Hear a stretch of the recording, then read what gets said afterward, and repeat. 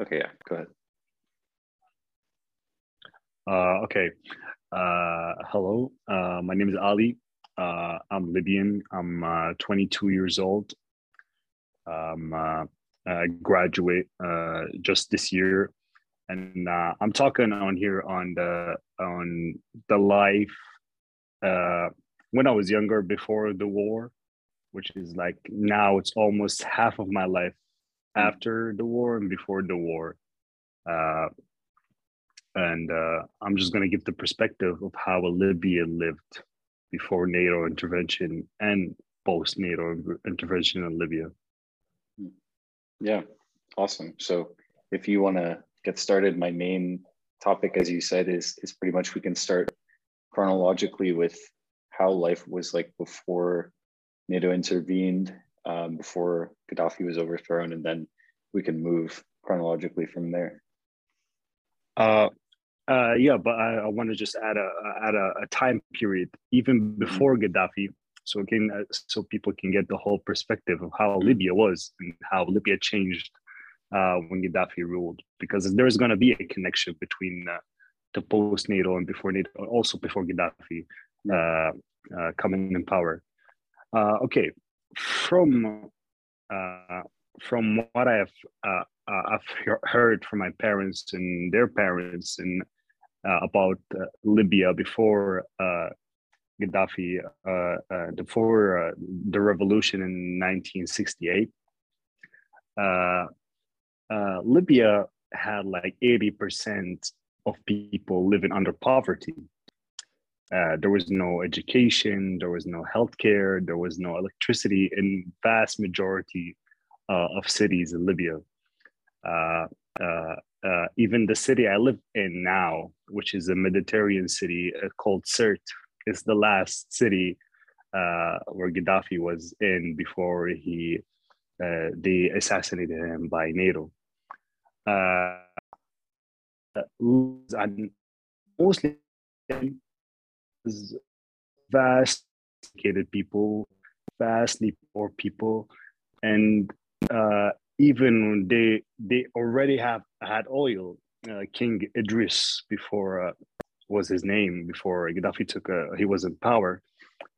He was a UK, US, Italy, France puppet. It was just the Kenyan figure, not ruling anything in the government, not doing anything. Even you can find the documents about the prime minister at that time saying like he was just a figure, not even a ruler in any kind of way.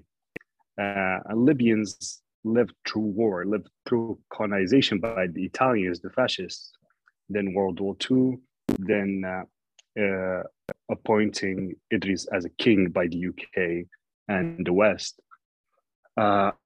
The oil production was starting from 1958 till 1969, and people haven't seen any progress from the colonization era from the fascist Italians.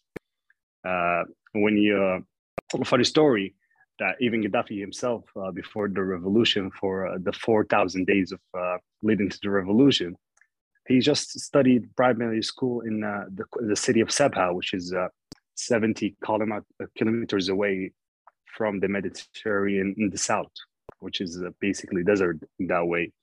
That you can in that city you can just study primary school. You can't go any further because there's no available schools at that time. You have to go 700 kilometers to the city of Masrata, which is in the Mediterranean, just to finish your basic school education, then go to high school before he joined the military. And this city, what I live in, was just like mostly desert. People were living in tents. They were just really tribal, not educated. There may be 2-3% in the city where they were educated or even had a little bit of money. The rest were poor, sick, living by the aids of the UN until the revolution. And the revolution happened.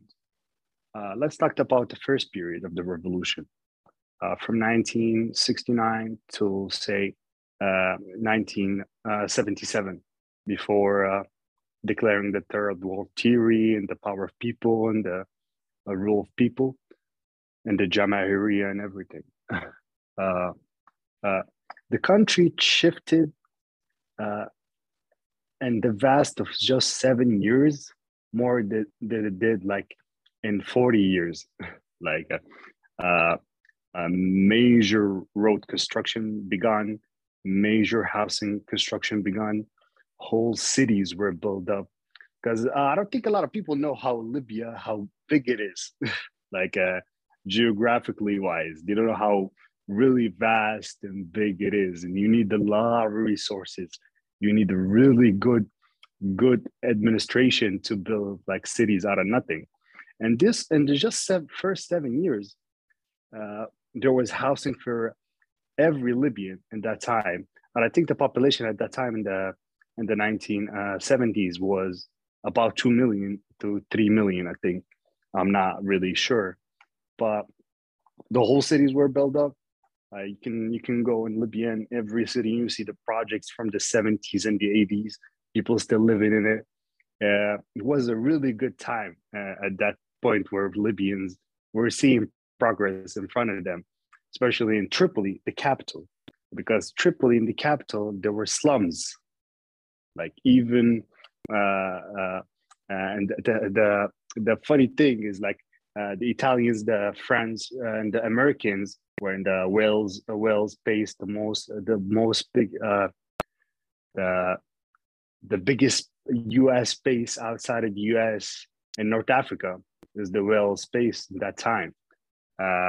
They were living better than 80% of Libyans at that time.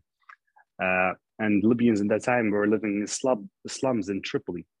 There were areas you can't go as a Libyan, you can't go into. It's only for foreigners, only for the families of the US base workers or the French or the Italians who live there. When people saw this, people were cheering for it every down the street. There were really, at that time, I think there was like a really passionate phase of revolution, especially with Jamal Abdel Nasser, like in Egypt and the West and Latin America. There was like a really high sense of revolution between the people, because they were going every day calling for union of the Arab, the union with Egypt. And Gaddafi was really inspired by Jamal Abdel Nasser. Like he was really like seen him as a father figure, if we can say that, as a father and a revolution figure. And at that time, from 1969 to 77, it was like a whole big scale of change happened at that time. If I can continue, if we have a question in that period. Okay, let's talk after 1977. I'm not really that informed of the political ideology of we're informed in the basics of it, like the power of the people. And I can't say it mostly in English. I know it in Arabic, and I can say it mostly in English. But we know in that time, Gaddafi had a passion about Karl Marx, about communism and socialism and things, but he wanted to create a new system. He saw them. I don't know why, but he saw them as these ways of ruling are not going to be efficient for our community as a society is full of tribalism that controls in every aspect. We're going to go to the post NATO era, how tribalism going to affect in every economical, political aspect of Libya. So he created this idea of the power of the people, of converses of the people everywhere, in every city, town, village. And when you're in a village, and you can say your opinion about the prices of goods and farmers, and they can claim their right in the smallest village in Libya, and it can go back to the central government in Tripoli, and they can control the prices, they can control what they need and what they don't. So yeah, people were excited to experiment it and do it. Even I have my opinions on it, but like I think it was the best way of ruling that worked at that time. Exactly. And Gaddafi said in one of his speeches that uh, the socialist Libyan uh, system is not going to work now. It's not going to work perfect now at that time exactly, because you're going to have stages. You're going to have the stages where people are accepting it, learning it. Then you have a stage of people neglecting that power authority of the people. Then you are going to have chaos, which is leads to people like thinking that we had something going on perfectly, so we need to go back to it. And that the fourth stage is people really practicing the power of people, the social system of Libya, and really like do it step by step without no intervention, because Gaddafi had a lot of interventions in these kind of ideas, because a lot of people were using that system for their own benefit. And then we're going to go to the 80s. Then we're going to go to a big part of Libyan thinking now. Even you talk to every Libyan, you have the idea that time of sanctions.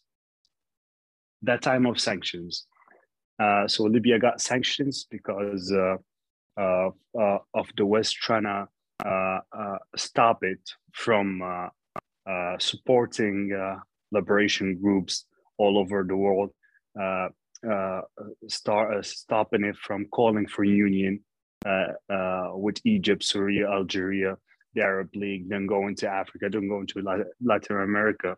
And they staged the Lockerbie case, which is 100% false, because they used it against us. Particularly now, we have documents saying that Libya wasn't involved in it, and now Iran is. And they just released that. I've read it a year or 2 years ago, that they said, "Oh, the bigger flame is Iran, not Libya." They're gonna use any case in that matter against the country when it fits them. Just a minute.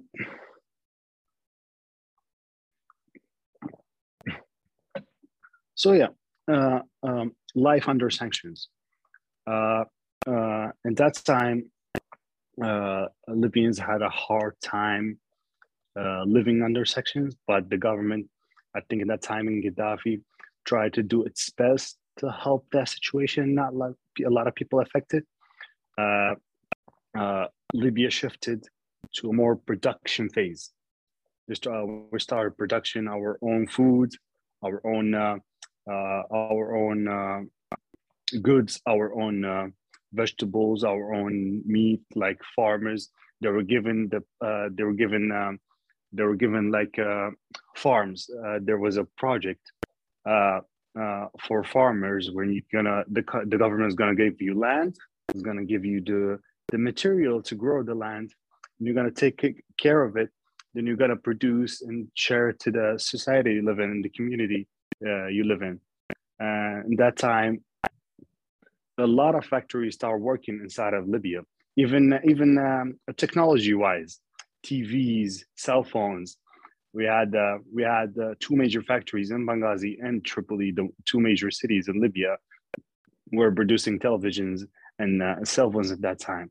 So I don't think compared to now that Libyans really know what sanctions are like exactly, because the government handled it so well.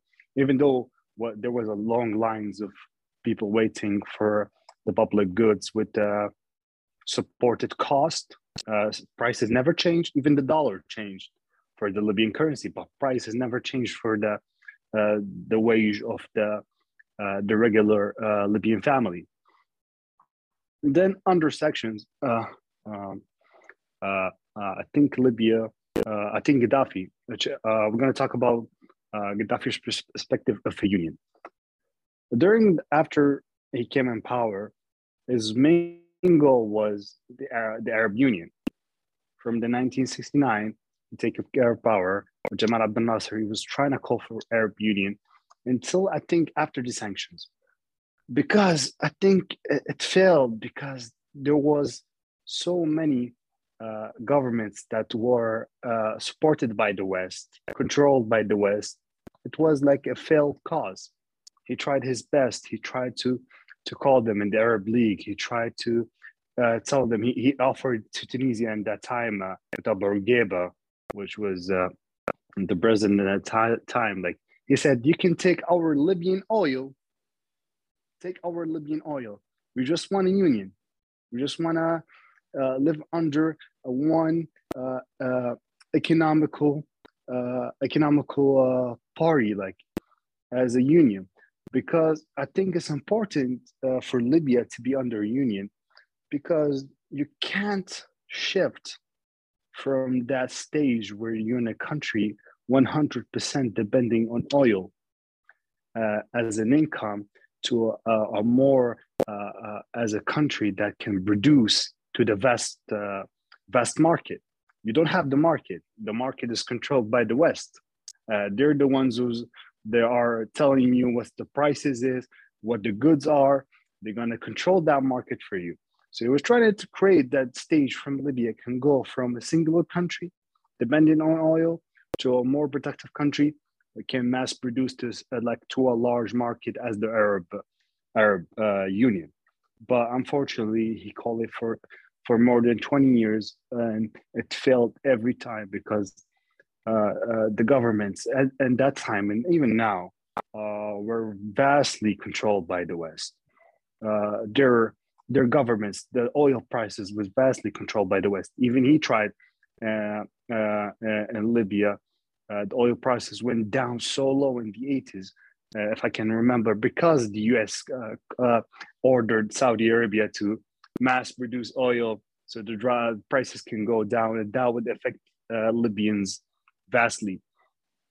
So in that time, I think then in the 90s, after the sanctions were lifted in the end of the 90s, but in the 90s, Gaddafi was going to the goal of the African Union, because the man was trying for 20 years to go to the Arab League, talking to them, making arrangements, saying to them, take our oil, we don't need it. We just want to create the union so we can fight for ourselves. We can fight, we can defend ourselves. We have, in one of his speeches, he said, we have more than 10 million soldiers as a union. We have more than 500,000 artillery of military if we did a union. But they never listened. They always called them crazy in their media. Even the Saudis in the 80s called him an infidel who doesn't believe in God, when he's like, hello?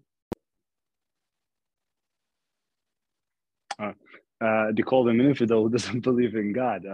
It was so funny at that time. He was so yeah, we're talking about then he switched to the African Union.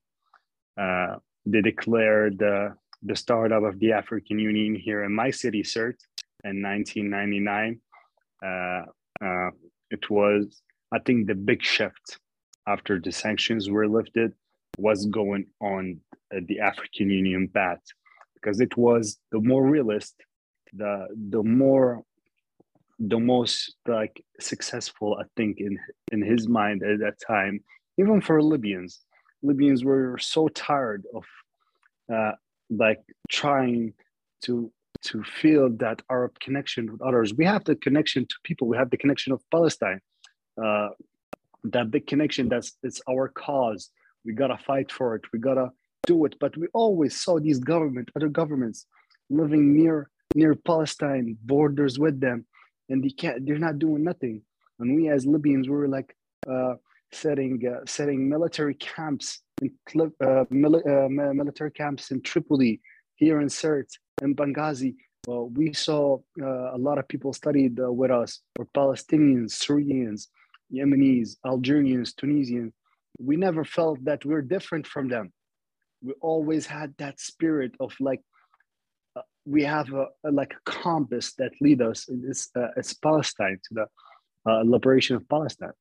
but unfortunately that didn't happen. So yeah, from the 2000s, Gaddafi I think switched to the African Union, trying to stay established. The African Union was established here from the Ouagadougou conference center and here in Sirte, uh, and that way we're going from the 2000s to the 2010 post NATO intervention. I'm going to talk about how people now lived after sanctions, because they saw the big shift from this 1969 to the 17, and then the 80s and 90s under sanctions. Now Libyans, most of them were fed up. I'm gonna be objective here. I'm gonna say what the cons and the pros were. Okay, after the 2000s, mostly Libyans were tired of politics.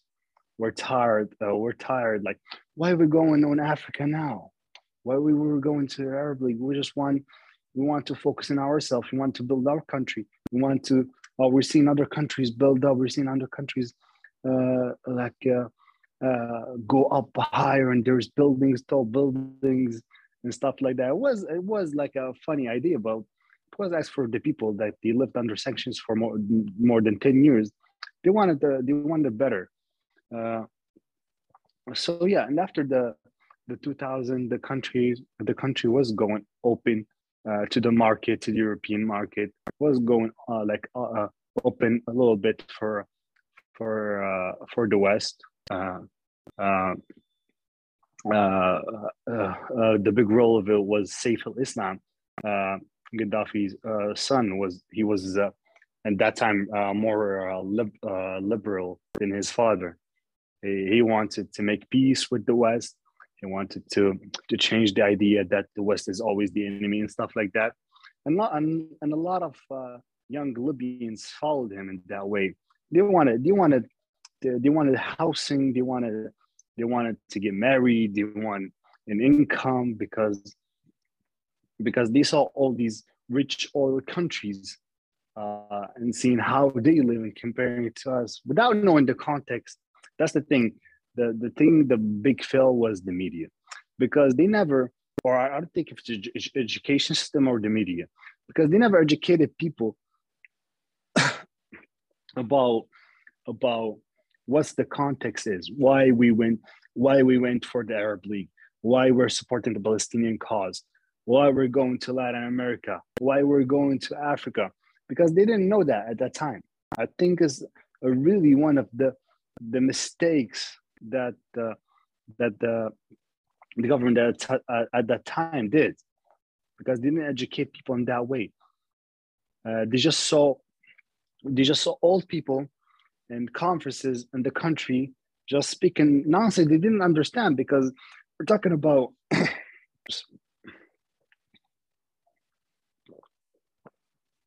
because after the 2000s, we're talking about a new generation. We're not talking about the generation who was before, when I said they were more revolutionary. They lived in poverty, then they saw the revolution, then they saw how life changed. These the people who saw in themselves, saw in front of them how life changed and stuff, and they were heartful with the cause. But for the more young Libyans at that time, they didn't understand that. They were like, why we're going to this, why we're doing that, why we're going to these different countries, why we are enemies to the West, why we're not like the Saudi Arabia, why we're not like UAE, why we're not like Kuwait and these countries. So yeah, demand for more liberalism, more open to the market. Was going with the Saif al-Islam project, Libya Tomorrow, it's called like that. And it gathered a lot of Libyans, because it was vastly infrastructure project. It was $200 billion for just infrastructure. That just without the housing and the improvement of healthcare, education system, and things like that. So yeah, at that time, and I was talking about Gaddafi now. He switched to Africa because he saw the opportunity of how much influence we can do.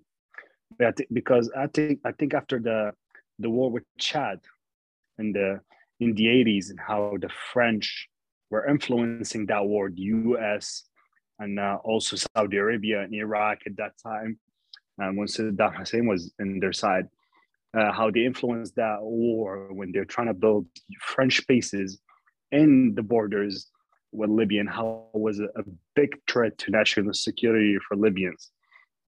I think in that time, Gaddafi saw the threat that is coming from Africa. So we need to focus our effort to Africa. So we start the support for African liberation groups. Start the support of people like Thomas Sankara and other people. I can't remember their names exactly, but we're starting to change, supporting the change of regimes that were like controlled by the West to our allies. So that was the big step against the West that was going to threaten them. Actually, when people saw that Libya was becoming more liberal, actually politically it was becoming more aggressive towards Africa. The huge resource market for the West, the huge colonization pace for the West for hundreds and hundreds of years, and you threatened them on that continent. So yeah, Libya was going all in politically and economically, influencing the continent in different ways. So yeah, in that time, Libya had a big role, had a big plans. Gaddafi had big plans of the African Union, the African Union currency, the major economical zone, which Libya was going to be on the Mediterranean, leading the way from the south of Libya to other roads to Africa to create that huge market where we're hoping for.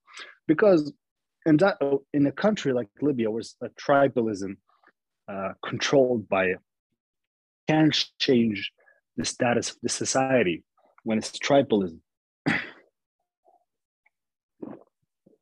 because they're dependent on oil as a people.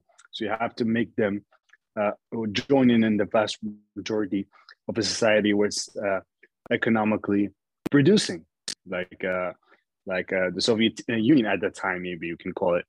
When you have that major economic zone, people can work at that time and more be blended in a bigger society. They can be it won't be tribalism won't affect them that much. So yeah, from 2000, I think 7, 8, 9, and 10, U.S. oil companies returned to Libya under certain rules. French oil companies also returned to Libya under a percentage demanded by the government. So everyone saw that Libya is going more liberal in that way and becoming more friendly with the West. We saw in 2009, we saw the historical Gaddafi appearance in Italy with Berlusconi, where he did the most historical movement ever, because he handed out the plane to Italy, having in his chest the picture of Omar Mokhtar, the Libyan symbol against the colonization. And we saw also Berlusconi kissing his hand, which was like a big blow for the West, because he said it. Gaddafi said it in the speech. He said, I'm not worried to the Arab League. He said, I'm not worried about you guys seeing me in what I do. I'm worried about the other ones seeing what I do, because they know how they don't forget the history. The West doesn't forget the history. So when you go to Italy, having the Omar Mokhtar in your chest, the symbol of fighting colonization, and Berlusconi, the prime minister of European country and the European Union, kissing your hand, that influence a lot of things, because there is gonna be certain people gonna watch this and gonna analyze it. And Italy, at that time, 2009, came to the deal of the apology to Libya. And I think it's one of the I think it's one of the first country to apologize. And I think France did Italy. Killed million Algerians are still fighting for that apology, even declaring just that we colonized you, we killed 1 million Algerian, and they have their skulls in France in museums, and they not gonna admit it was a massacre, a huge massacre, like the massacre in World War II. But Italy apology was a big proud for Libyans, was like an honor earned. We all felt honored at that time. I was younger. I'm gonna say I was young. I didn't understand, but I saw it on TV, and I saw my mom and my dad like really happy and cheering in our living room. And I didn't understand the reason, but now I understand. After the war in NATO, I understood why they were cheering for it, because for them it was their dignity going higher, seeing like how the history changed, how they were born in the 60s, how their childhood was, then the revolution, and now seeing this colonization power that destroyed Libya and killed the half of the population of Libyans at that time, half of the population of Libyans, saying it, apologizing to their leader that we who we love most dearly. And Italy announced they're gonna give Libya $200 billion for building a road between the West and the East and other infrastructure projects. So at that time in 2010, I think it was the most prosperous time for Libyans, because they were seeing infrastructure projects going on, big companies coming from Turkey, China, coming from Europe. We're seeing Italy going to make projects for infrastructure for Libya, building roads and stuff like that, because in that time, the time period when we were under sanctions, we missed a lot of things that was going on. We had the roads were not being updated, were not being rebuilt. The population was going up. We didn't have much housing for them, so we had a crisis. We had a housing crisis and a point, and also a wage crisis, because people demands were more and more needy. Seeing other countries, seeing other Gulf countries. I don't know. The comparison was in that time. I don't think it was. I think it was intentional by UAE at that time. So we want to be like because one of the sayings, the funny sayings they were saying during the revolution, that the so-called revolution, saying we want to be like Dubai. They were just like saying, we want to be like Dubai. We just want to be like Dubai. When you compare Dubai to or UAE to Libya, to the how spacious it is, how geographically big it is, and you can go in Libya, and that before post-NATO war, you can go from the north to a small village in the south, where there's like 3,000, 4,000 living in that small village, and you have in that village a school, a clinic, and you have a library. They have electricity, and all their goods coming with prices supported by the government. See, you're gonna compare, because Libyans after the war know all about this. they know all about how the government was supporting them in these financial ways. So yeah, in 2011. So I'm gonna go to the stage of 2011, and that time at that time I was 12 year old, and but I was quite smart. I was going into the internet, and I was more open minded to see how life works in that kind of way. And let's go to the 14th of February. Yeah, 14th of February. It was, for me, it was just a school day. I'm waking up at 7 a.m. and going to school. And I saw people in the street cheering, like it's the city cert. They were cheering for Gaddafi. They were cheering for the socialist Libya. They were supporting their leader. And I was like, why are they going on the street cheering for it? What's happening? What's happening in the moment?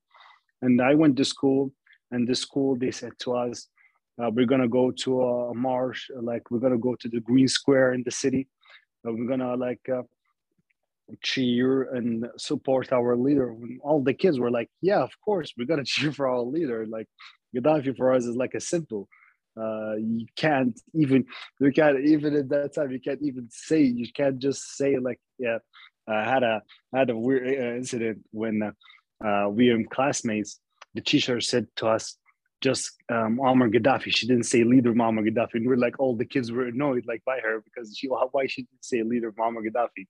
We're like seeing him as a role model for us. Like that's a red line you can't cross for us, because that's how we taught, and that's how we saw, and how our fathers and their fathers lived, and how he made their life better, and how we now have a house we live in, we have a car, we have a free healthcare, we have almost free electricity, and we have a gas price which is pennies. It's nothing for us. We can buy bread with just a quarter. We can buy eight pairs of bread just with one quarter. So for us, it was a blessing we lived in. So yeah, at that time, the war started happening. Things were escalating fast. We were really new to the situation. We're scared what's going on with the country, because we were watching Libyan national TV, and we had Libya as a more close society. So we have our cousins in the fast east of Libya, and we have our cousins in the fast west, like in Tripoli and Benghazi. We saw things escalate in Benghazi, and we were talking to our cousins in Benghazi and everything, and they're saying to us, "What's happening?" So what's happening? What happened? And Benghazi started as a small protests from the start of February because of the Abu Salim prison case. That's one of the reasons that protests happened. So Abu Salim prison case happened, I think in the 80s. They said the Libyan opposition in the UK said there was 1,200 prisoners killed by the government at that time. And it was a rumor going on from the 80s till to the 2000s. But the actual number, I think it was between 150 to 200 prisoners. But the protesters were happened. It was the families of the victims who died in the prison.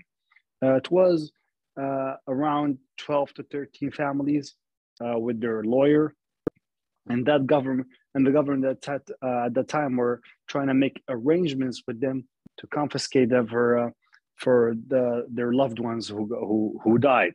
And they got to the arrangement of 1 million Libyan dinar, and the lawyer was saying like, I want high, no, we want high.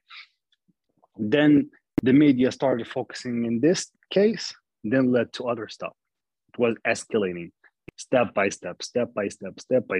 We're gonna go to post after NATO intervention, what intrigued the Muslim case, because it was all propaganda the full story, the official story is the true story, because the official story is Pusalim prison is known for holding terrorist groups ideology. Like their ideology is terrorism from the start, from the 80s, trying to overthrow the government, trying to kill people in the east, trying to blow the port of Benghazi. They were supported one time. They were supported by the French. One time they were supported by the US. One time they were supported by the UK. And we all knew these cases, and we all knew they were like supported by countries, and they showed them in the TV confessing that they were supported by other countries. So why they're making a big deal of it? Okay, what happened in the prison? In the prison, that these terrorist groups tried to overthrow the prison guards. They killed one prisoner guard. They sliced him up in the meaning way. They cut off his head. They start cutting his hands and feet. Then the government had to intervene, had to shoot live bullets so the riot in the prison doesn't come out, because you had one of the most dangerous people in the country in that prison. You had members of Al Qaeda. You had members of spies. You had members of people who were trying to overthrow the government. You have members of the military men who sell out. They were supported by the West. They were trying to do a conflict between the insides of the military. So yeah, that case, they really focused in it in the first weeks of the so-called revolution. Then things got out of hand. Things got out of hand when I think the orders were coming. Even Mustafa Abdeljidu, which was the head counselor of the Libyan, the other Libyan government, or was in the revolution. He was appointed by the UK and the French and the US as the head of that government in 2011. He said that the orders were coming from Gaddafi that no usage of power against the people. Don't use bullets. Be peaceful with all of them. Don't come near them. So okay, that protests were going larger and larger, and going into the military bases, the police stations, and all these sensitive places in the West and Benghazi. What happened at that time? The military men had orders not to shoot anything. The policemen, they had orders just use peaceful measures. But the people and the protesters were not all peaceful. Vast majority were peaceful. The first victim we saw was Hisham Shushan. I have him in my Twitter. He was a Libyan soldier. He was from the south of Libya. He was working in Benghazi. They just saw him, and the media was saying there were mercenaries, and they just saw him. They hanged him in the police station, and they cut off his head while screaming like Allahu Akbar, Allahu Akbar, while cutting his head off. That we saw that in the national TV, but the media at that time, the Western media and the Arab media didn't show it. We saw from the first start these protests are not peaceful. These people are not Libyan. These people are like terrorists in the sense of a way, like, because there were no peaceful protests, because you're going into Libyans, calling them mercenaries, and you're just cutting them off. And you knew him, because he was saying in the video, he was saying, "I'm Libyan, guys. I'm Libyan. I'm Libyan." They were cutting his head off. Like, what kind of way?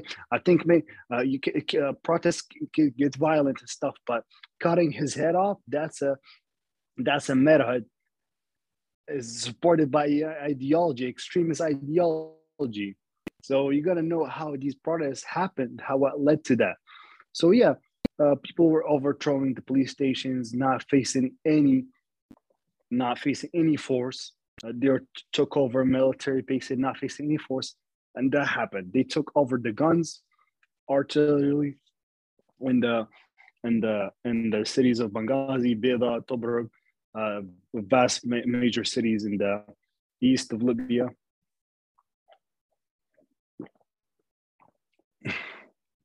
And things got out of hand at that time. The vast majority of the east of Libya fell from the borders with Egypt till Dabia, which is between. We are inserted in the middle of Libya. Dabia is like 300 kilometers away from Sirte. So they had the guns, they had the ammo, they had the artillery, and they were coming forward to the west more and more. That time, I'm sorry for skipping this. Saif al-Islam made a speech in the 20th of February before the east of Libya fell. He made the speech, a long speech, an hour-long speech. He explained to the Libyans what overthrowing the government is, what these violent protesting is, what's gonna do to the Libyans. We call it for Libyans, we call that speech as a foresighting, because everything he said in that 1 hour speech happened word by word. Didn't happen immediately, but happened over the years. The oil prices, the healthcare, the electricity, the stopping of the projects going on the country. He said, you Libyans, you're not like Tunis and Egypt. You're a tribal society. You know that, like you have to know your history. We had a conflict of we had wars, tribal wars for many, many years. In the 20s and the 30s, we had tribal wars in the 40s. We had tribal wars in the 1800s. So Libyans, you have to understand, this is not like Tunis and Egypt. This is not a revolution.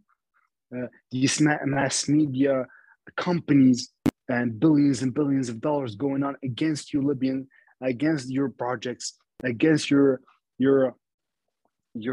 declaring of African Union, African currency, your higher projects for the future, for the liberation, just not for Libyans, for the all of people, for the people from Africa to Latin America to Asia to Europe.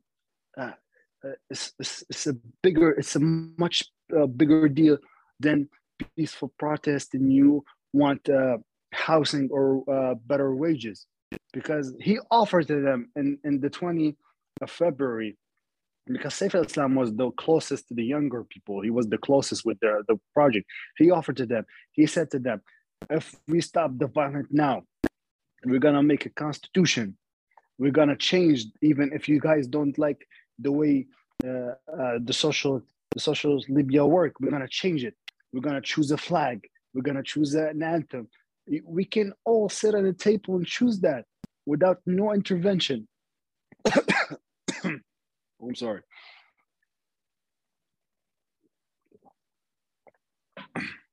He said that in his speech. He said it's the Libyans for an hour, but at that time, mass media were cutting off videos of the speech out of context. They never showed the whole speech.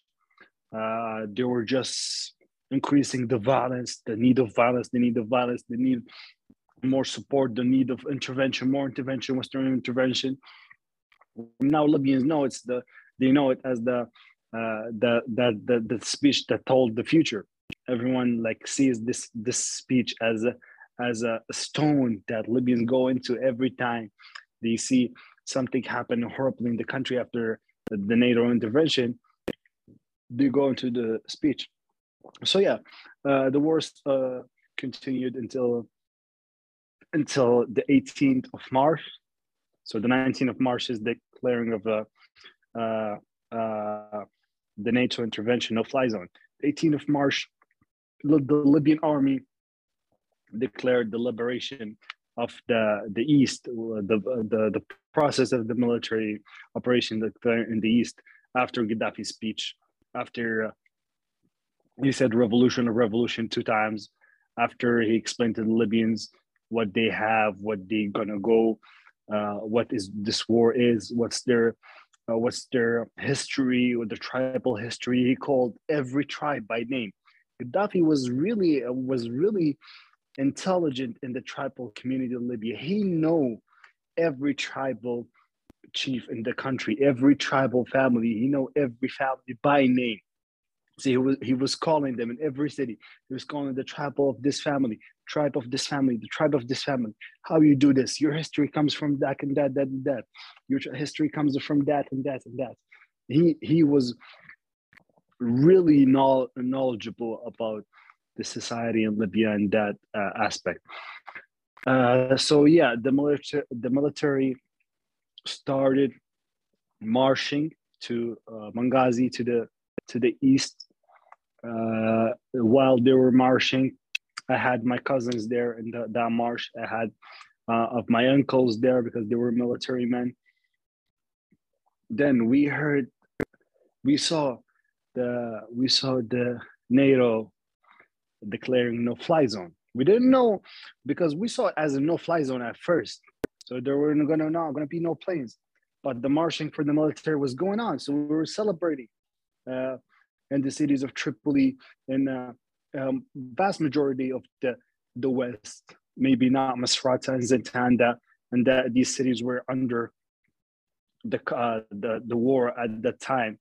But we were celebrating the marching liberation because we saw in the TV for us, we saw our cousins, we saw other tribal members we knew, we saw people like familiar with us going into the east, liberating from all these thugs we saw in the news, killing people and slaughtering them, things we never saw in our society, things we never mentioned, we never imagined that would happen to our country.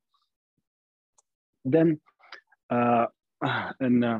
we were in a protest in the airport here in Sirte, and we were coming back from that protest and supporting the marching of the military when we saw the Tomahawk missiles hitting the airport where we were in like just 30 minutes before. It was so horrifying for us at that time. We didn't understand what's going on. Why the Tomahawk missiles? Why they're hitting the airports? Why they're hitting the military camps at that time? And then the intervention started. The marching of the military stopped. A lot of people died. They wiped out the whole. I think a vast majority of that power were going to the east. So they cleared the whole path for them. They cleared the whole path for the terrorist rebels. So yeah, after that, the war really then started escalating. It was on and off, liberating cities, then taking it from then NATO intervening, people dying, a lot of our cousins being killed by NATO bombs, a lot of families we saw getting bombed, their houses getting bombed, a lot of buildings getting bombed. Every day there was a new bombing. Every day NATO were killing civilians in Tripoli and Sirte and other cities in Libya. Every day we saw this. And the mass media wasn't showing any side of it. I think just the one channel I saw just reporting of these mass bombings of cities and showing the kids how they died and stuff was like Russia Today. That's the only channel I can remember that showed that at that time. No other channel even mentioned it. Even when NATO commander at that time said we hit a civilian target in Zliten, where they hit 8 civilian houses. They killed more than 21 people in 8 houses. And as they said, just collateral damage. We didn't mean it. And we saw these things happen in front of our eyes. We were just living life while getting bombed. Any second you can get bombed and die, and nothing will happen. No one will hear you. So yeah, until Tripoli fell, and that happened because of NATO and treason of one of the big commanders in the military, and also NATO bombing Tripoli with 160 rockets the night before Tripoli fell. That was a whole massacre. A lot of people died in Tripoli. A lot of people died. There were a lot of African supporters. Africans came from Africa supporting, protesting. They were all killed immediately after Tripoli fell because they were just African. We called them mercenaries, but we know them. We saw a lot of them marching for us in the Green Square in Tripoli, supporting the government. They were not holding arms. They were just Africans working in Libya, loving Libya. When they killed them, all of them, there was two massacres that happened in Tripoli. It was the hospital of Busli massacre, and there was like a hospital of Al Khadra massacre also.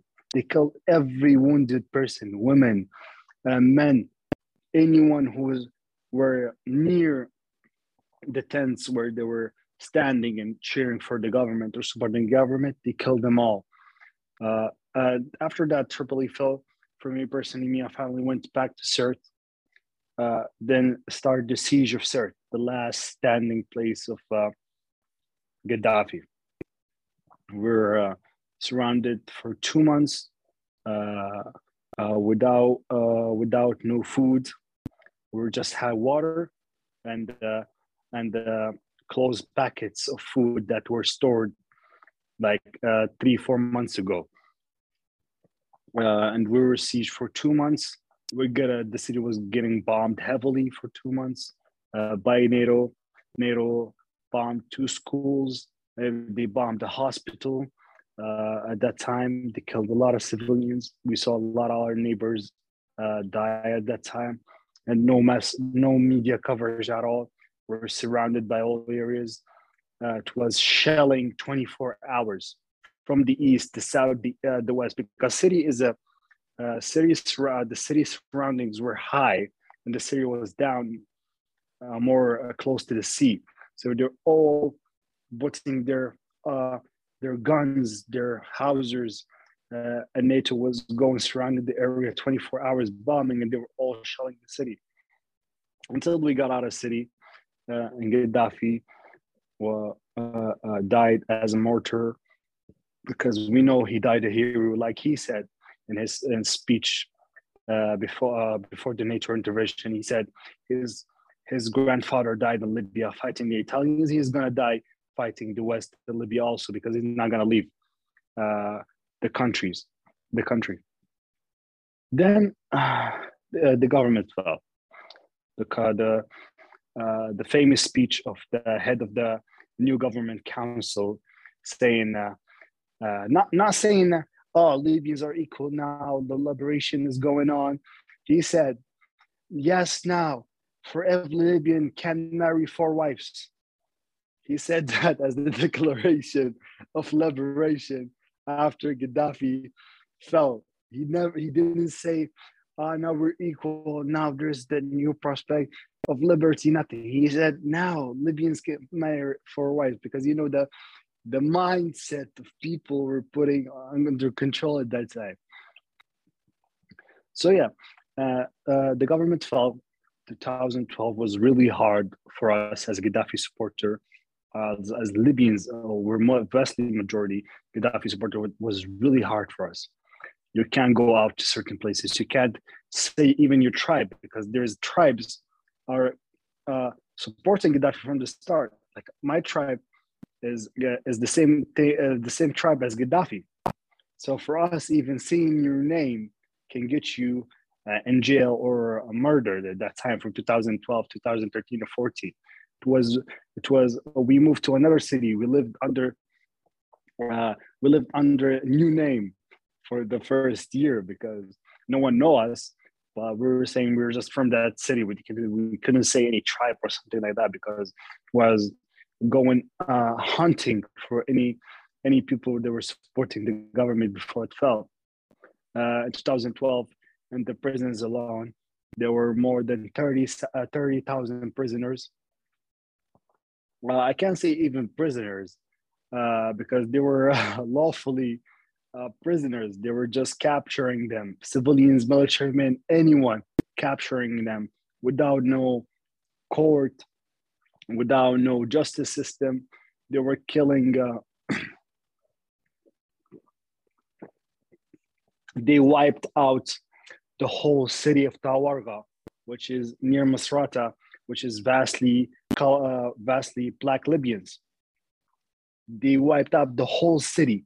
They cleared it out of people. They destroyed their homes, everything, and they killed any young man who could even give them the sense he could fight or fought during the war. They killed them. They imprisoned them. I had three of my uncles in prison. Vast majority of the war after the government fell from 2011, 2016, and 17. They told us about the torture they went to. They were boiling people alive. There were videos on YouTube about them boiling people alive because of their skin color, because of they're from that city and that tribe. And from 2012, I don't think Libyans still know how it feels, like how the outcome of the war was. It was still stable. The government were, after that, were just stealing a lot of money, was the Gaddafi's government was keeping it, saving for infrastructure and supporting the currency and stuff like that. They were just spending a lot of money. The things started to really fall down in after 2013, because 2012 was, for them, it was like, oh, elections, we're gonna do elections, we're gonna be a democratic party and stuff like that. But I think they got the sense of it from 2013. After killing the U.S. ambassador, and after these rebel groups that they supported, Hillary Clinton said, I think she said in her book that they were extremists, but we supported them, and that cause then they lead to the outcome of the U.S. ambassador getting killed. So they support these terrorist groups. They funded them during the war, and then they were taking control of Benghazi in the east. So in 2013, the start of the assassination started. 146 military and policemen were assassinated by these terrorist groups in Benghazi, by Ansar Sharia and ISIS groups and former Al-Qaeda members in the east. So Libya now, they got the sense of, there's something going on. This is not what they told us.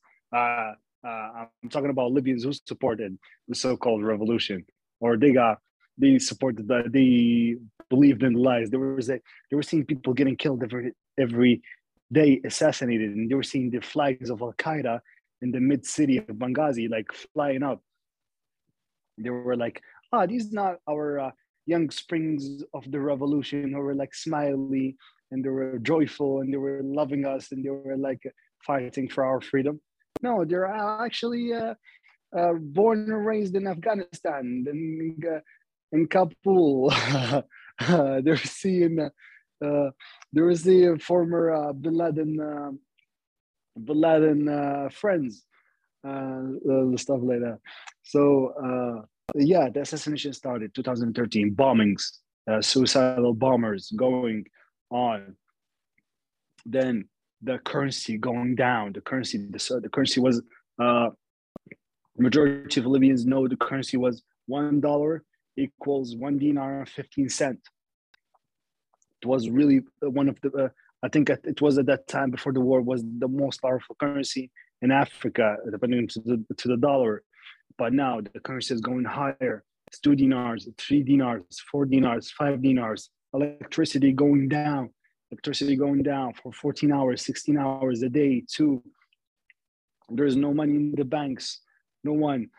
Prices going up. Nothing's now at the pop up burst. 2014, a war in Tripoli. The airport got burned. Militias are fighting each other. the rebel brothers who are like fighting along now fighting each other because they're fighting over power. Who's going to take care of what? Who's going to steal this? Who's going to steal that? I'm going to take the airport. You're going to take that ministry. You got to take that ministry. And that time, for us as Gaddafi supporters, like we were like things didn't come out they thought it was. We predicted everything was going to happen and happened. We were in the right. We chose the right path of history. We chose. We didn't sell out our country because we seen U.S. Marines abducting a Libyan citizen, even if he was an extremist, abducting him from in the middle capital of Tripoli in the middle of the night and taking him to Guantanamo base. They would never do that when Gaddafi was in power. U.S. Marines going into the Tripoli abducting Libyan citizen. But we were seeing that, and we were seeing government steal a lot of money. We're seeing government spending 14 billion on desks. There was a government that spent 14 billion on desks, just desks for ministries.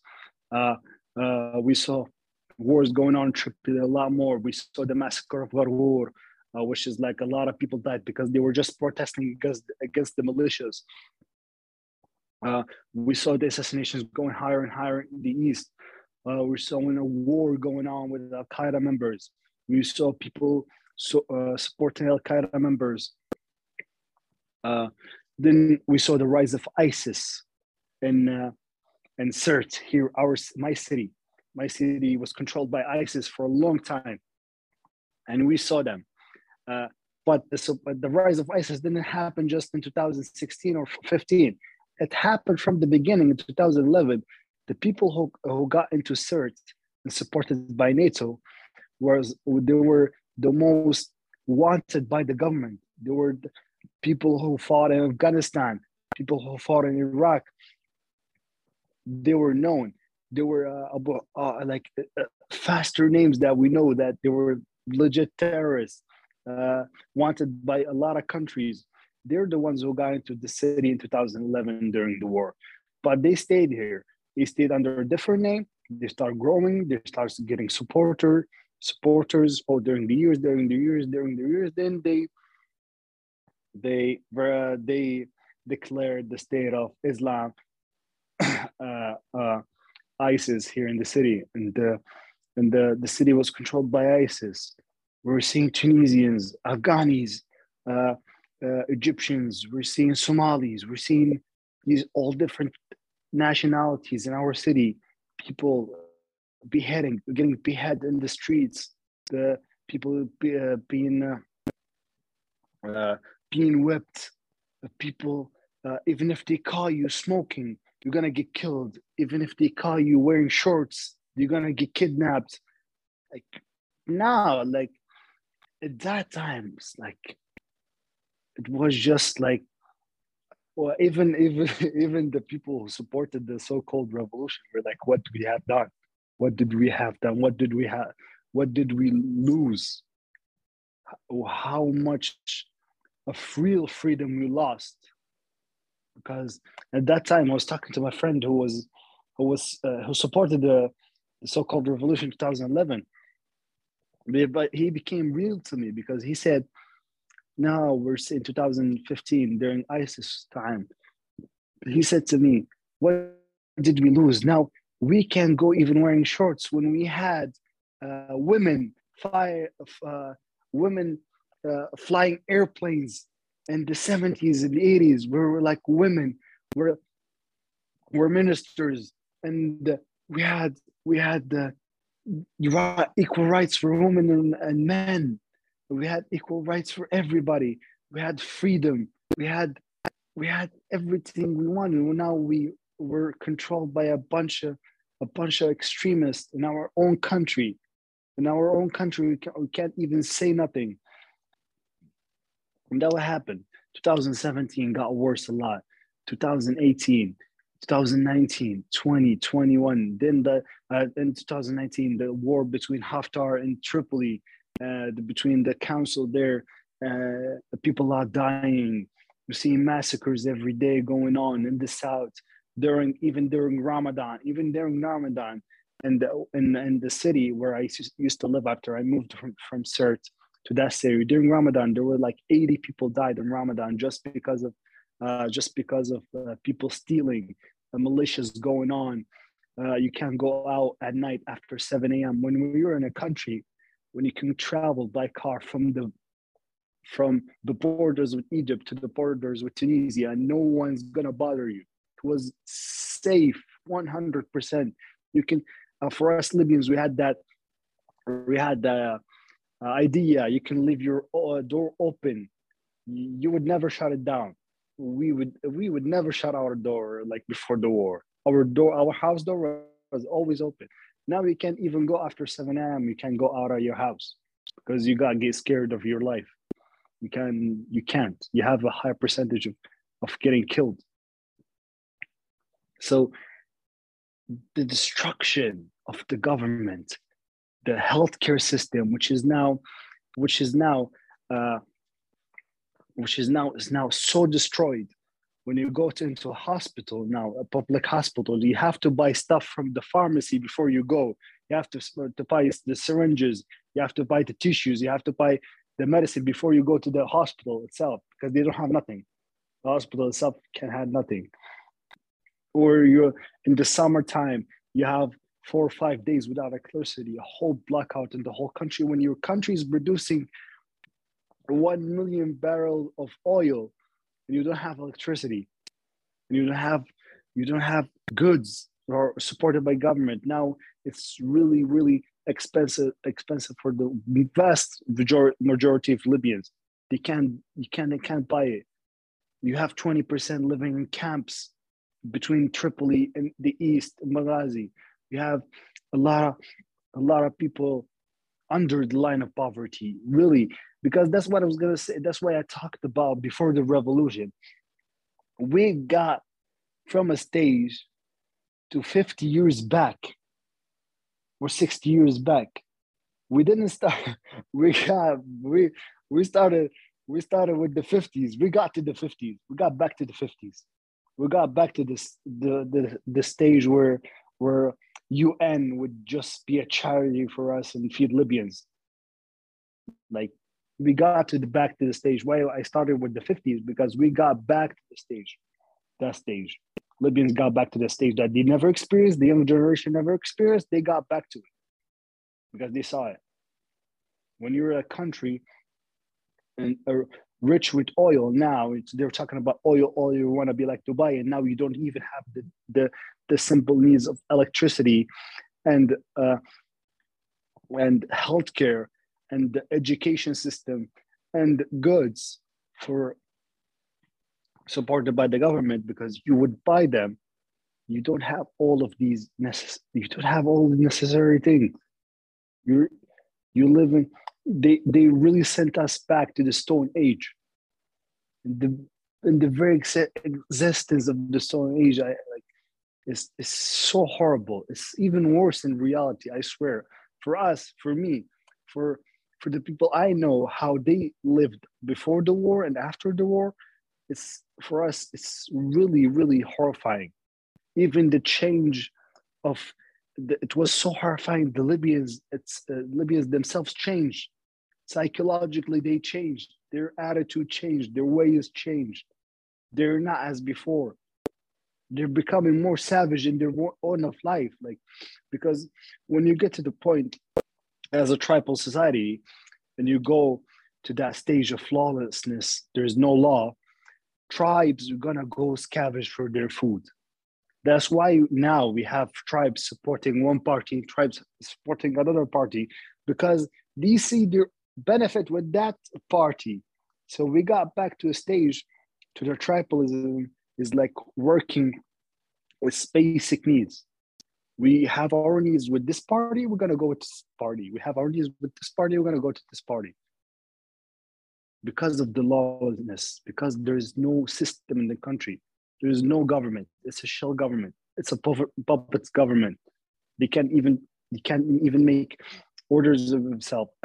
An ambassador, UK ambassador, can do much more work in Libya than the head of the government. Like, we got back to the 50s where really ambassadors were controlling over the country. Ambassadors just having more freedom than most of the Libyans. Where before the war, the U.S. ambassador had to take permission to get out of 10 yards out of the embassy in Tripoli.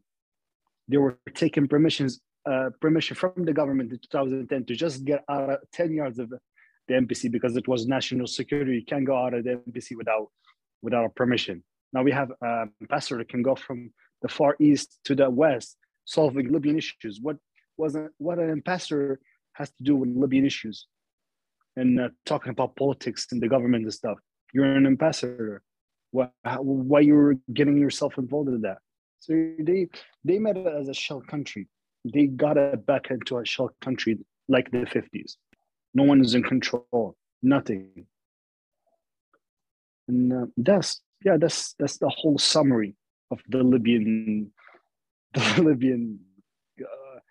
history. I think what I saw and what I think it is, and what we experienced. Vast majority of Libyans just accept people who benefit from the war, people who benefit from the suffering, people who benefit from the chaos, because you're always going to have people benefiting from all these reasons and supporting the chaos going on further and further.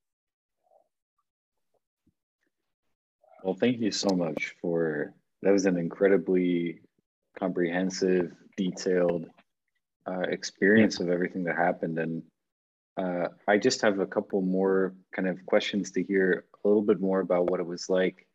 So for one thing, you talked about the NATO intervention. A lot of people have been coming back to just how important that was, that NATO took this global role and, you know, intervened on behalf of preserving Western imperialism in Libya. Can you talk about the NATO bombing campaign, the no-fly zone in particular, and just how much damage it caused to Libya? Okay.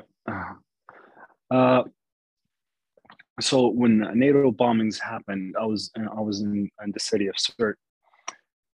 They first bombed, like I said, airports and military camps. Then they shifted their strategy a little bit because that wasn't efficient for them. They started bombing ministry buildings, were like office buildings, killing employees of Ministry of Education, Ministry of Justice. Then they shifted more. They started bombing schools and hospitals because it was a legit target for them. I don't know why. What I saw in Tripoli, and that time I moved from Sirte to Tripoli in April, the bombings weren't just like targeted at a specific place. It was random, I swear. And one time it was just random.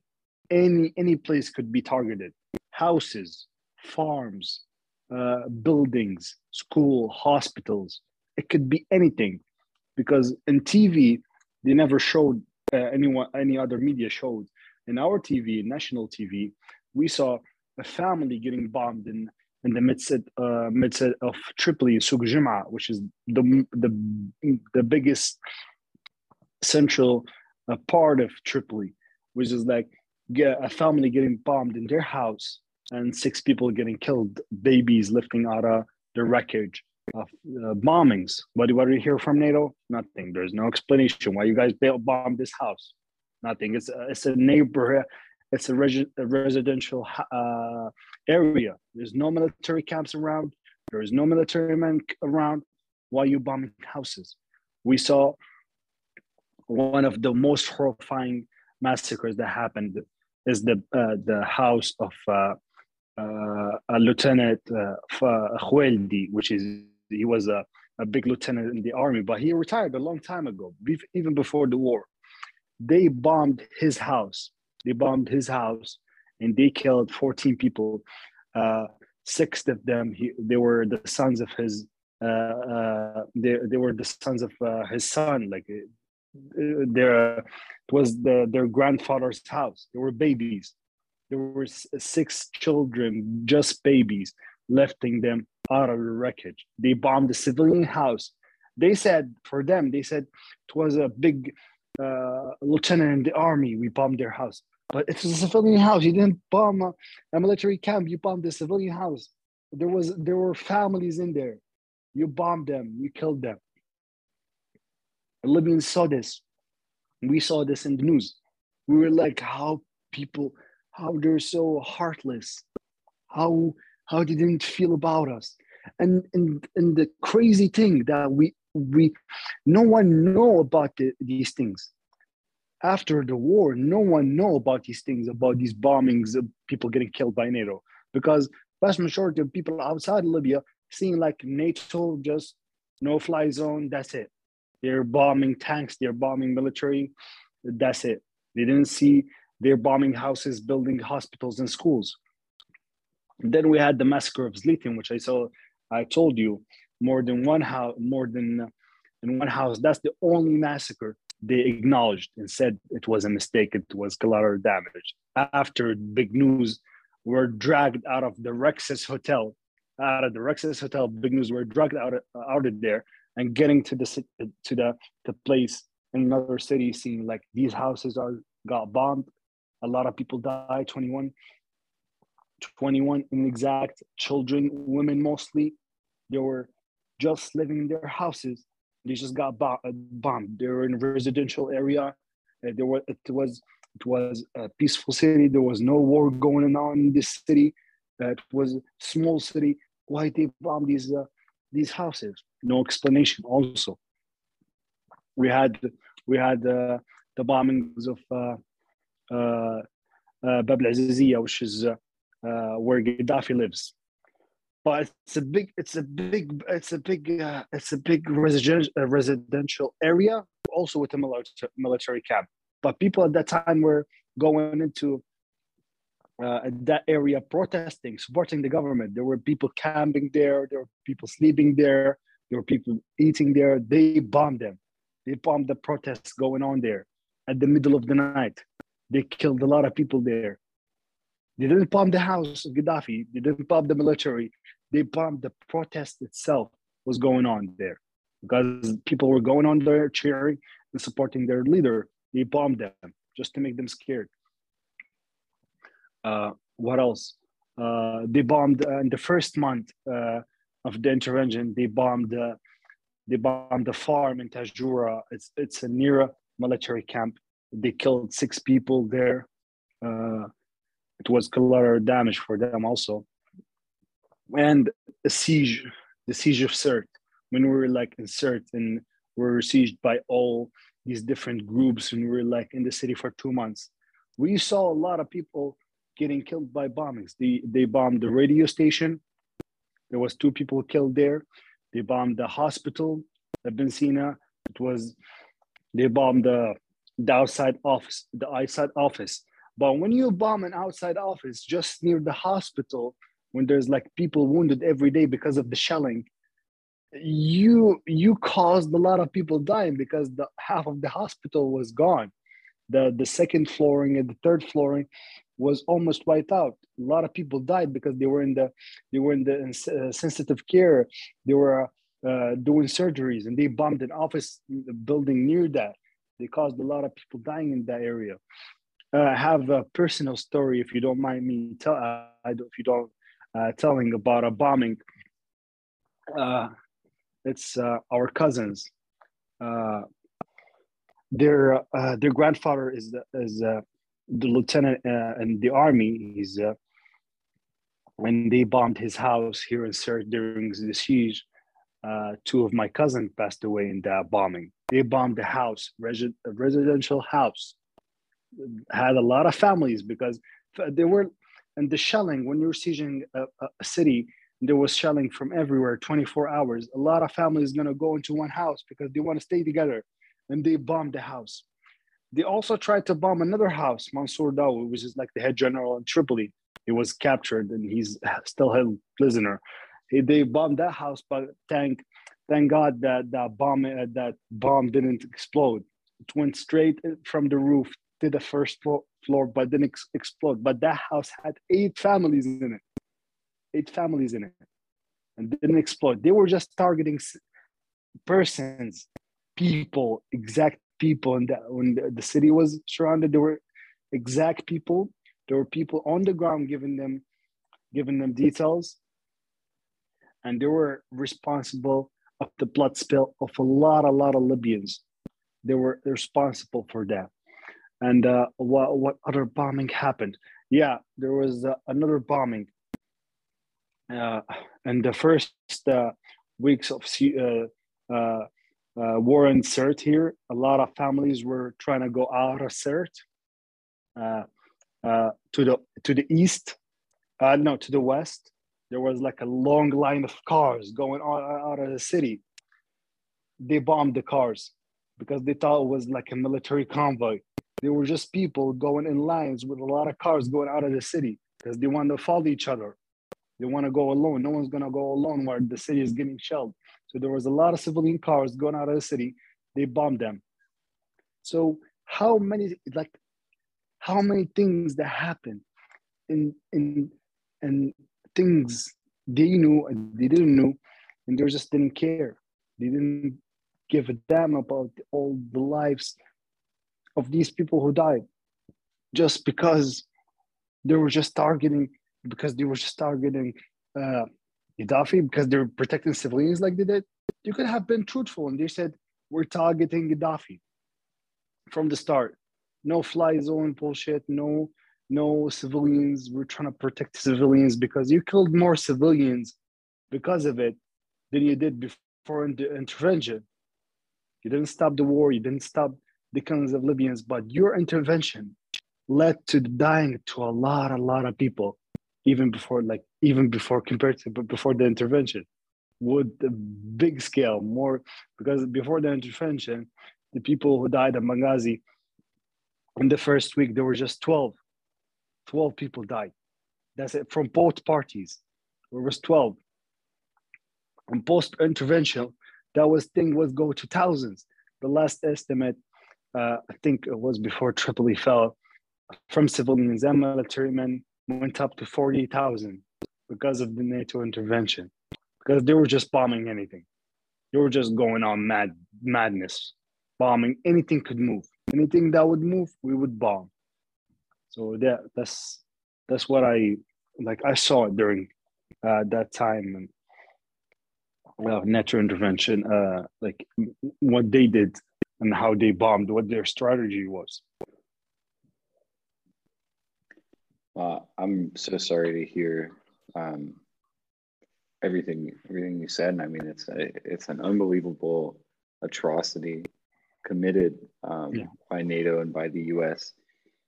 I'm curious also about the reactions today, like, you know, after some time has passed, and was that the status of the civil war itself too? Like, what's been happening recently between Haftar and the government of national accord, and then also, you know, with Libyans today, their reflections on everything that happened. How much, you know, regret is there for, like you were talking about, you know, your friend saying his regret for supporting the so-called revolution? How much, you know, missing Gaddafi and regretting that this NATO intervention happened and overthrew him. So I guess, yeah, you know, what's happening now in Libya? So after the war ended between Haftar and the National Accord in 2020, then they did the Geneva meeting and they declared a new government. And Beiba, which is the head of the new government, took power, and he declared a lot of stuff he didn't do. He declared peace agreements between all parties, between Libyans from all sides. And he stated that all people are gonna live more safer now. We're gonna help the country prosper again. We're gonna start the projects that stopped in 2011. We're gonna build them again. We're gonna start that and that and that. But of course, that didn't happen. The government should have stopped at December last year, because there had to be elections. It should have been October, but then they rescheduled to December. But it should have ended at December. That's it. The government failed to do what it thought, or just had to go to elections and let people elect their president and their government. Of course, they couldn't do it. So the road to elections was going, we're going to do elections from June, like the people were signing up, we're going out, registering. And the big side was the Libyans will support Saif al-Islam, because they see him as a savior for the country, as the one party that didn't get his hand spilled in blood. So the road to that started with people registering for elections, seeing really high numbers of Libyan going on, because they saw a big shift between the elections that happened in 2016 for the parliament, that no one gave a damn about it. Not a lot of Libyan registered for it. No one voted. No one gave it. They never think of it. And they saw the high numbers of people going on now, because Saif al-Islam attorney, Saif al-Islam, media that he talked to, said we want you as supporters to go and register for elections. We want you to go to the election centers. They're going to be elections, so we want you to go in that process. We have to get this politically. We can't get it weapon-wise. We can't get it as we can't get it through violence. We want it to be peaceful. So yeah, a lot of Libyans were going on. We saw more than 1,200,000 people register for the elections. And the government should have stopped at October, declared the elections, and start people electing their nominees. So the things shifted where Saif al-Islam officially nominated himself. That's when things really got out of control and no one knew what was happening, because they never expected. He was saying it to us, that elect me. But go register. But for them, they never believed it. They were it's just sayings. He didn't speak. We never saw him. We didn't know if he's alive or dead, or we didn't know anything about him. He was kept hidden really good. But when he came in the city of Sabha, which is in the south, he came out and he declared that he's going to go run for elections. He nominated himself in that city, which is the third big city, the big city in Libya. That shifted the cards. They changed rules. They go to the court. They were saying elections can't be done now. It's not safe to do the elections now. There was no thing that happened like that before he nominated himself as a candidate. But after he nominated himself as a candidate, they know every poll they did, social media, every poll they did, and in every city, Saif al-Islam won really, really more far than any other nominee from the elections.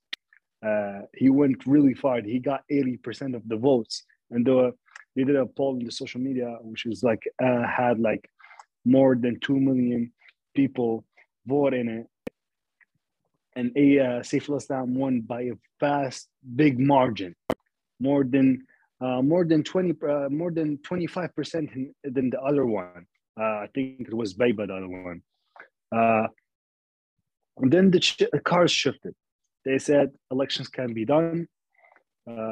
It's not safe to do elections. We can't control it. Of course, the election committee is supported by the U.S. Embassy. So of course we're gonna see elections can be done because they know their friends not gonna win.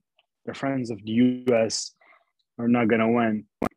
And if they let the elections go on, Saif al-Islam is gonna take power. We don't know what Saif al-Islam would do. Is he gonna be pro-West? Is he gonna be against West? You know, we would know, or we wouldn't know. But he said when the press meeting with the New York Times reporter, I think he said to them, "I'm not gonna further away from my father's path." So I think that was a big statement for them. What Saif al-Islam is. So yeah, that shifted the cards.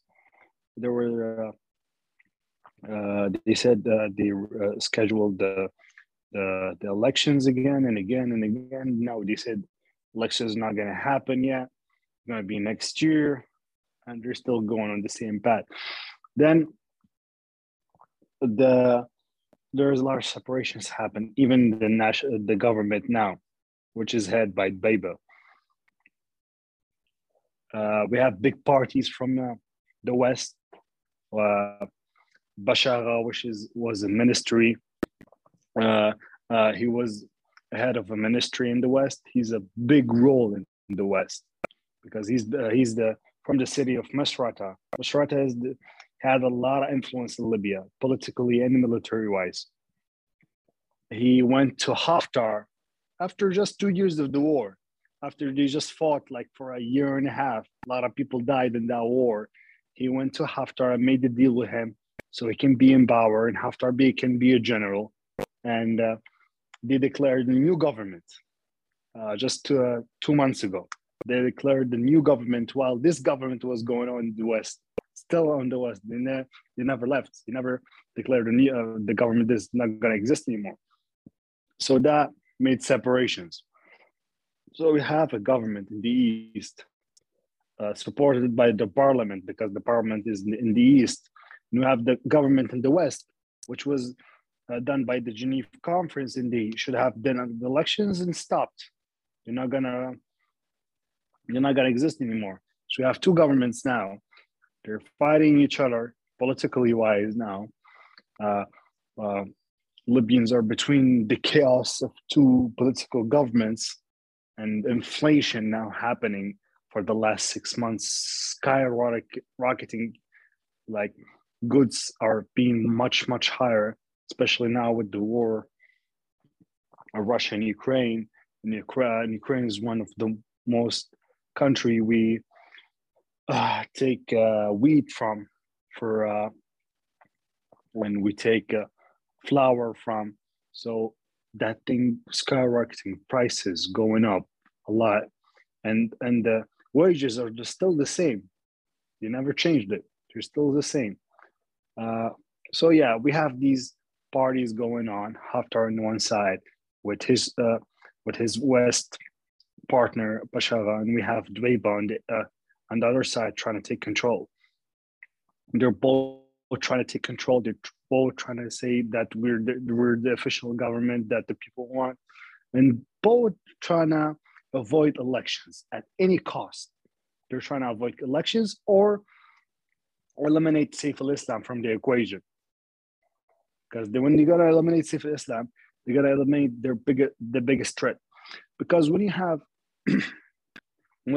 people benefited from the war for 10 years or 11 years, and they started as young rebels supported by NATO to millionaires, then billionaires now in Libya, they're not going to let go of that easily. They're not going to be threatened by someone who's going to take that from them. When we have more than 150 militias in just Tripoli, and they're all getting paid by the government millions and millions and millions of dollars every month, they're not going to surrender that easily. They're not going to say we're just going to go to elections, let Saif al-Islam take control and just eliminate all of us out of the equation. They're not going to do that. So that's what you see. And you talked about Libyans and regret. I think I think most Libyans had 3 stages. So every rebel had group head in the after the war said in their media, in the Libyan media, after they took control, they said they fought against 70% of Libyans, and without NATO, they wouldn't have won anything, because they know they weren't not the majority, because the millions who were marching, they were marching in Tripoli with the government, not in the east with the NATO. So there were always Libyans knew that the vast majority of Libyans support Gaddafi. Then we had the years of the chaos, the years of wars, civil war. That percentage, even if we say 30% and 70% support Gaddafi, 30% support the other side, that percentage was going higher, for 75, 80%, 85%. But you always, like I said, you always gonna have that percentage, because we're a small population. So you're always gonna have that percentage. People benefiting from the war, people benefiting from the chaos, people benefiting from the political parties. We're gonna have tribes benefiting from the situation. When you go to Haftar's tribe, they're benefiting from the situation because Haftar is their son. So the whole tribe is gonna benefit. We have a city like Misrata, which is what they call the beacon for the revolution. All their sons are in the militias. It's all controlled by the government. The government is always controlled by Misrata from the start of the revolution to the end of till now. They're not let go like with that easily. So you're always gonna have from 10 to 15%, even 20%, they're gonna always not regret, because they're benefiting from the situation. When they have their sons studying in the UK, studying in Spain, and they have their families there, and they have villas buying millions and millions of dollars, they don't have electricity, doesn't run out because they have a big generator, cost $50,000. They have their friends in the oil fields, and they have the gas, and they don't worry about it, nothing. They were not gonna find them regretting, because before that they were just regular citizens, and now they're millionaires because of profiting from war and exploitation of people, destroying the public healthcare, destroying the public education, making it privatize. They're gonna benefit from all of that. They're not gonna say we're regretting anything, because if they do care about standing, if they do care about standing and having a position in history, and say like, we're gonna stand up our choice we did in 2011. Why didn't they stand with their choice when they fought Haftar? Because that war just ended 2 years ago. It wasn't 11 years ago. It was just 2 years ago. Why you're making deals with them now?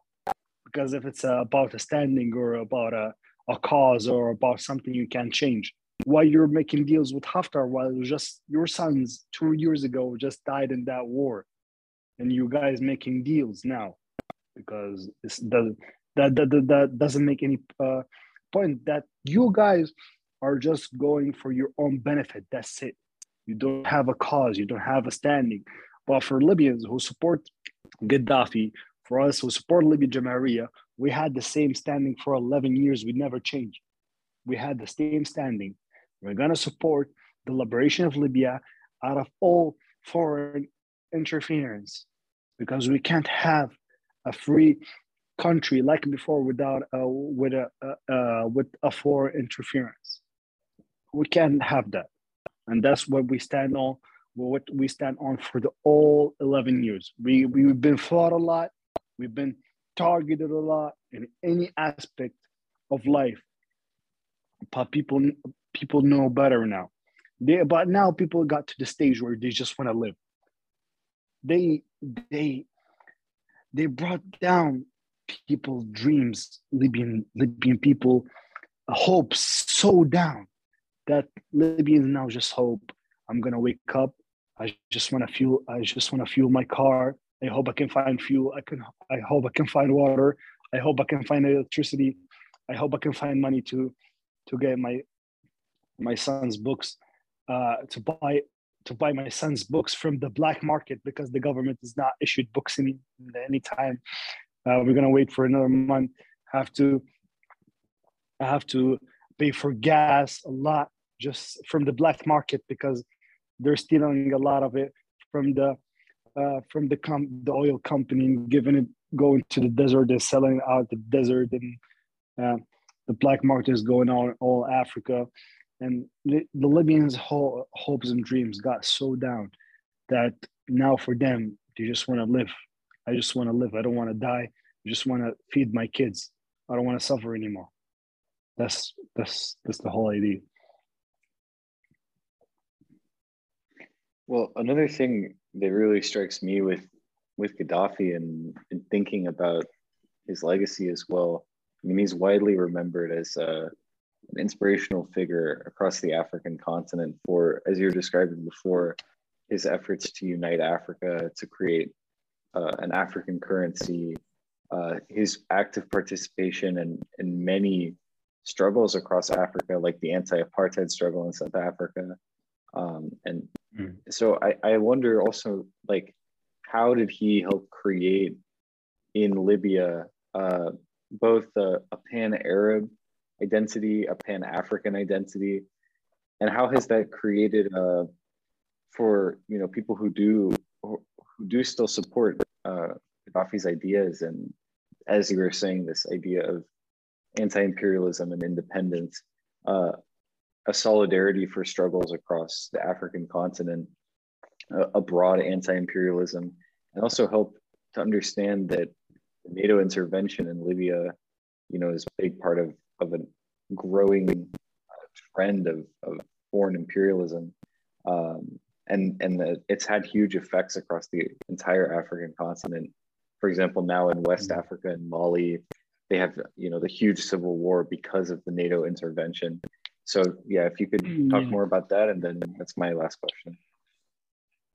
Can I just have 2 minutes? We're just gonna get some water. Okay. Yeah, no problem. So your question is about. So your question was about how Libyans felt about the more Arab Union and the more about the African Union, and how the ships went from the Arab Union to the African Union. So at first, the Arab Union, the period itself, like I said to you, from the 70s, 80s, and 90s, a lot of people were more driven to the Palestinian cause than what we saw. So it was a passionate thing, a more a solidarity thing with an Arab country, an Arab cause, a struggle that they were born with. They were born out from the start, from generations, from the 60s and the 70s and the 80s, even the 90s, even as young as us. We were born with that solidarity with the Pan-Arab and for the union with Arab and for the Palestinian cause, like I said, because it's the compass for us. It's the compass for all causes, is the Palestinian cause. And Libyans felt really strongly with it, because regular Libyan homes were hosting Palestinian people. We didn't call them refugees. We didn't put them in camps like they did in other countries. No, Libya hosted them as a fellow citizen, equal in rights, equal in wages, equal in any aspect of life. They can enjoy free healthcare like us, enjoy free education like us. They can study with us. They can go with us. They can even participate in political parties with us. So they never felt the need of thinking why we were going supporting Palestine or why we were supporting the Arab Union. Even it was the simplest way decision ever, even for the most least education person in Libya. It was for them, Palestinian cause, a red line. We're going to support it to the end. We're seeing people coming from all over the world training in the camps, military camps in Tripoli. Women coming from all across the world training, and one of the first military camps for women in Africa to fight for the Palestinian cause. So for them, it was just more genuine thing of feeling that suffering for Palestinian cause. But I think the problem was with the African switch. Because with the African switch, that's what I said. It should have been the role of the government or the media, at least, to educate the people more, education system, say like, so we can improve our lives. We have to create that union. As a singular country, you're not a real independent country. You can't create that independency without a union, because you're not controlling the market. You're not controlling the very large aspects of life, because you're just depending on oil. So in the switch to Africa, a lot of Libyans saw it like, why are we going to Africa? Why we're not focusing here? But the real question was, we should have been going to Africa, because if you don't go to Africa, these things you see in Africa is going to affect you first, because when you have your surrounding countries are unstable and controlled by the West and colonized by the West, and you as a liberation country supporting liberation all across the world, they're not going to let you go. They're going to fight you. They're going to bring that war to you, because you're bringing that war to them in periods of times. So yeah, but regular Libyans were like thinking, why we're going to Africa? Why Gaddafi is going to Africa? Why he's going to a small tribe in West Africa? Why he's going to that city in middle of Africa? Why is he going to that village? Why he's dressing like this? Why he's dressing like that? Why he's dressing like them? But it should have been more educational at that time, that he's going to that mess to know the people, because Gaddafi described the African continent as tribalism continent. You have to deal with it like the same way you deal with Libyans. That Gaddafi deal with Libyans, you gotta deal with Africans, because more tribalism. You're gonna go and meet the heads of tribes in different parts of Africa, and he's dressing like them because he's gonna give them the sense that he's with them. He's trying to liberate them. He's trying to improve their lives economically and politically. So, but like I said, it's the education part to the regular Libyans that they didn't know. They were just focusing. They just came out of sanctions, and they just like didn't know. They just wanted to focus on Libya, focus on ourselves, focus on building your own country. But you can't build your own country with just being a singular country. You can't do that. History has shown us that we can't be alone. We can't be alone. You're not going to survive. We're not going to survive without union, without a belt that's going to protect you, military, economically wise. Now Libyans know it. Now Libyans know why we're going to Africa, because we're seeing just now Egypt and Ethiopia and between the Nile and the things that's going on and stuff like that.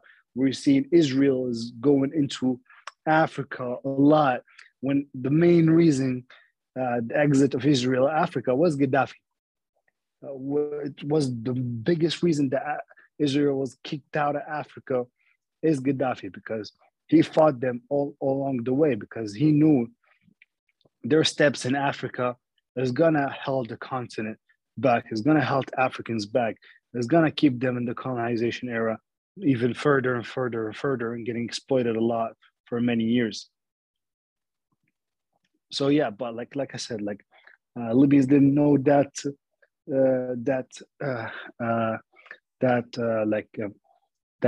switch. They didn't think of it much. They just think it's like more basic, more living thing that we just want to focus on ourselves. They didn't widen their prospect a lot, but now they knew. Now they know a lot. Now they know how things work. Every Libyan know how things work now, because they didn't focus in everything any other country was going on, and how other countries handling with different situations. What's the other part of your question? Sorry.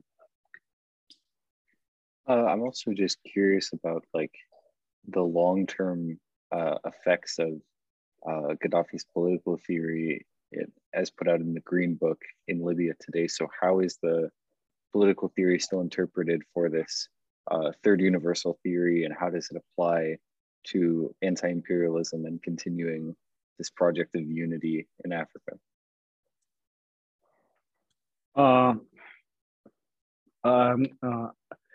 Unfortunately, I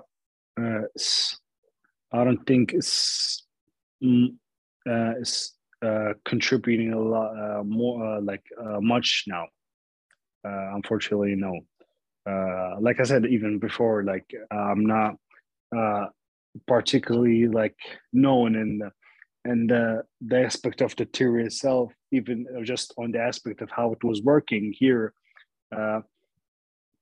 But I think in the most basic way we can say that people learned from the theory, from the power of the people, by the social Libyan Jamahiriya, that they know that these governments are fake, their ruling is by their hand, that they can't make their country stable again without just Libyan solution, which is what a Libyan social Jamahiriya is. Libyan deciding their fate, Libyan deciding their rules, Libyan deciding their future. I think in that aspect, yes, Libyans learned from that. Libyans learned that any a foreign intervention is going to stop them from progressing and stop them from making a good government for them, make their country rise again, be prosperous again. So in that aspect, yes, it affected them, that the power is the power of the people, and who's gonna bring back the country like it was is the people. No government, no just one singular person. It's the people themselves. They have to get along. They have to decide for themselves. They have to make the rulings for themselves. They have to make the decision for themselves. They have to sit at the same table and with other Libyans, like they did in the conferences before in the Libyan Jamahiriya, like they did. They sat from different parts of the country. They sat in the same place. They made their own government rules. They made their own decisions, and they were opposing decisions. They were agreeing on decisions. So I think that's in the way how it affected them in their daily life, and how it's affecting them now, that they know that they know they're the power, and they're the people who can give it and who can take it. That's a great answer, and thank you so much. Unfortunately, I have to run, but this was an incredible discussion, and I learned a lot about thank you, about Libya, about Gaddafi, and also just the horror of the NATO intervention, and just how tragic it was. So thank you so much. I really appreciate you taking the time. You're welcome. Yeah. And I just yeah, my very last thing, I guess, would be, is there something that people should read to learn more? Like, is there a book or a source that you recommend reading to learn more about just everything you described, the horror and the tragedy? Unfortunately, the people who I would say I can give, they would explain the Libya situation more detailed, more. I learned from them. I learned a lot from them. Mm, They only like write in Arabic. They only write their right. articles in Arabic. Yeah. I definitely have a big source in Facebook. He's called Wael Idris. Hmm. He's a Libyan thinker. He's one of the few people in Libya in general who really knows the structure of the society, knows what's things led on into, what's the reasons for, and for what for Libyans gonna have to do, and what we have to focus on. I think that's one of the people I follow and I see as a mentor for me, and I follow him in the way of thinking and the way of there is no imperialist power is good, and you have to let go of all foreign intervention, and you have to stand with any party with the rising poles against the West and against the imperialist powers. Uh, you have to create that. You have to this. You have to disclude that homogeny that's going on with these countries controlling over Africa and Asia and Latin America. They have to stand solidarity with all revolutionary groups and solidarity uh, with people trying to fight the imperialist powers in different countries and regions in the world. So for me, that's the only person I guess uh, say that he writes and talks about. There's other people, but that's the thing for us. I think it's just the more Libyans who talk about the situation, they're talking to fellow Libyans. They're not talking to outsiders of the country more.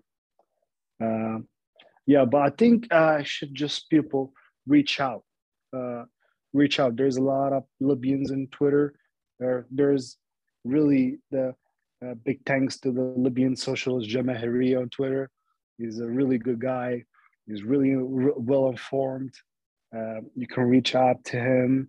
He can really talk about the Libyan situation far better than a lot of Libyans. I swear, I was so surprised that he know a lot about Libya and about Libyan social Jamahiriya while he's, you know, like and so yeah, it's not really hard to find the Libyans you can talk to, and you're gonna find the bad ones. You're gonna find the ones that will say to you, you know, same things you're gonna hear in the West and the same thing you're gonna hear in the media, because they're just gonna defend their position at any cost, no matter what. Well, thank you so much. I really appreciate it, and stay safe. Have a great rest of your night. Thank you. Thank you. Awesome. You had me the opportunity to speak to you. Of course. Thanks so much. Bye. Bye. Bye.